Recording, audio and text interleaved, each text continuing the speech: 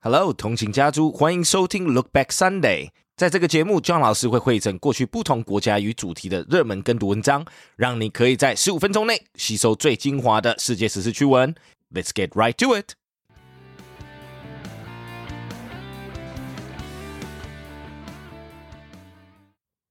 $5.3 billion cell phones to become waste in 2022.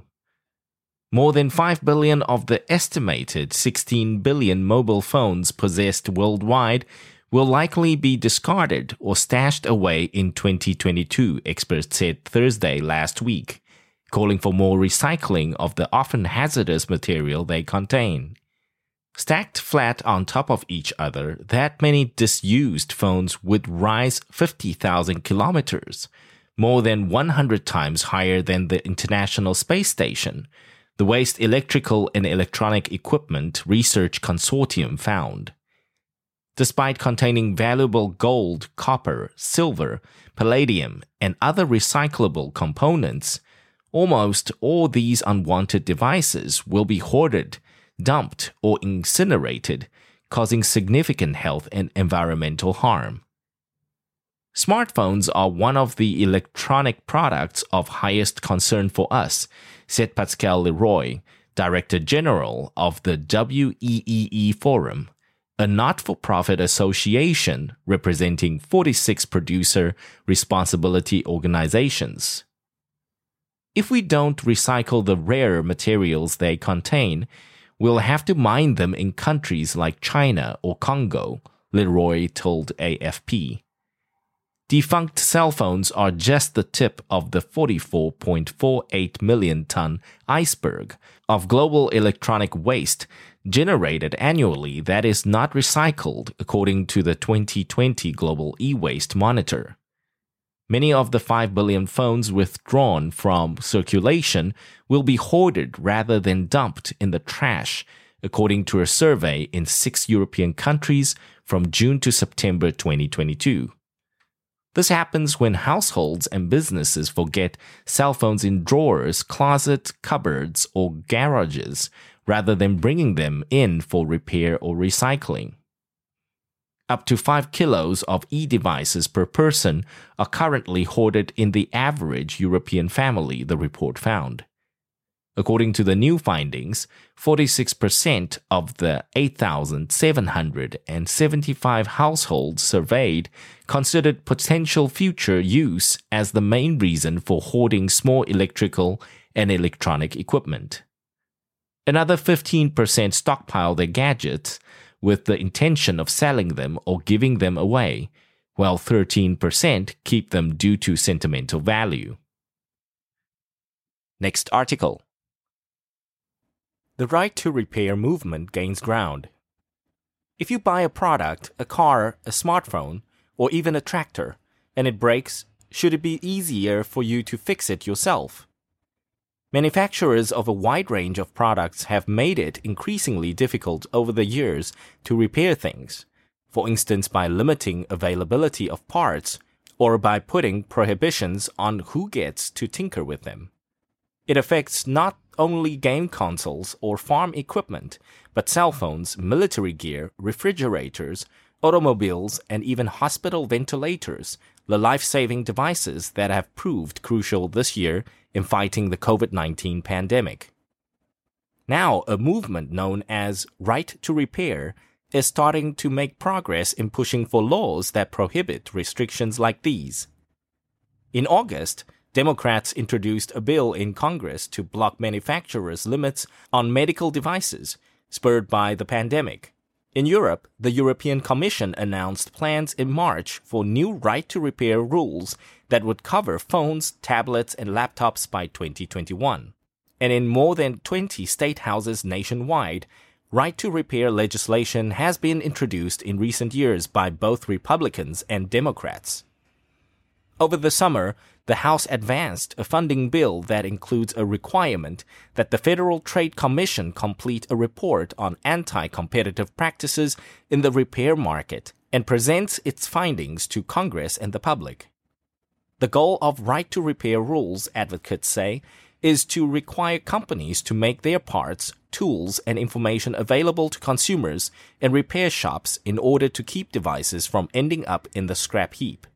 They argue that the rules restrict people's use of devices that they own and encourage a throwaway culture by making repairs too difficult. They also argue that it's part of a culture of planned obsolescence, the idea that products are designed to be short-lived in order to encourage people to buy more stuff. That contributes to wasted natural resources and energy use at a time when climate change requires movement in the opposite direction to rein in planet-warming emissions. Manufacturing a new device or appliance is still largely reliant on polluting sources of energy, electricity generated from burning fossil fuels, for instance, and constitutes the largest environmental impact for most products. Next article. Help for curing the phone addiction. Like pretty much everyone, Susan Butler stares at her smartphone too much.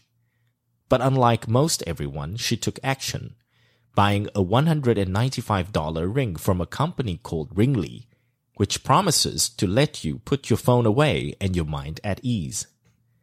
Ringly does this by connecting its rings to a smartphone filter so that users can silence Gmail or Facebook notifications while preserving crucial alerts, which cause the ring to light up or vibrate.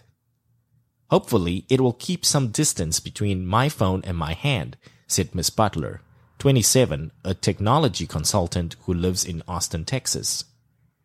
Given how quickly cell phones have taken over, it's easy to forget that they're still a relatively new technology. The first iPhone came out 8 years ago. Yet already people spend close to 3 hours a day looking at a mobile screen, and that excludes the time they spend actually talking on the phones. In a recent survey of smartphone use by Bank of America, about a third of respondents said they were constantly checking their smartphones, and a little more than 2/3 said that they went to bed with a smartphone by their side. New companies see a business opportunity in helping people cut back. Technology has evolved so quickly that we have spiraled out of control, and nobody has stopped to think about how this is going to impact our lives, said Kate Unsworth, the founder of a British company, Covert, that also makes high-tech jewelry to filter out everything but the most urgent stuff. Smartwatches like the Apple Watch are designed to encourage more glancing and less phone checking. In June, Google and Levi's announced plans for a line of high-tech clothes that will allow people to do things like turn off a ringing phone by swiping their jacket cuff. Off time limits customers' access to apps they overuse and produce charts on how much time they spend on their phones. Moment encourages people to share their phone use with friends to compete in a game of who can look at their phone the least. And Lightphone, a credit card-sized phone that does nothing but make and receive phone calls. No Phone is a $12 piece of plastic that looks like a smartphone but actually does nothing. Most people don't think about phone addiction as a real thing until you're like, okay, they're buying a piece of plastic because they are worried about their friend, said Van Gold, head of the nascent venture that had sold close to 3,200 no phones. Adam Gazzaley, a neurologist and neuroscience professor at the University of California, San Francisco, said, "You have a population that is starting to say, wait, we love all this technology, but there seems to be a cost, whether it's my relationship or my work or my safety because I'm driving and texting. Some products are trying to find a balance. Google now uses data to bother you only when you need it.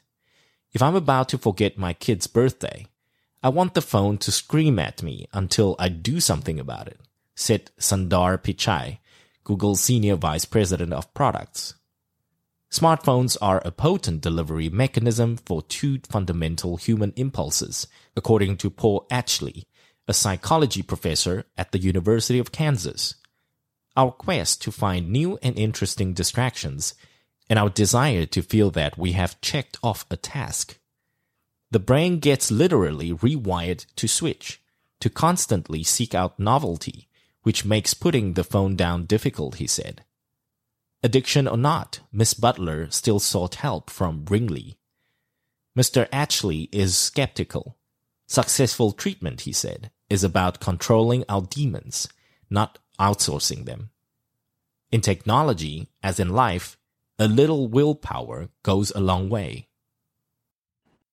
Good job, and thanks for tuning in. 想要收听更多过去的跟读单元以及节目，欢迎到我们官网 www.15mins.today。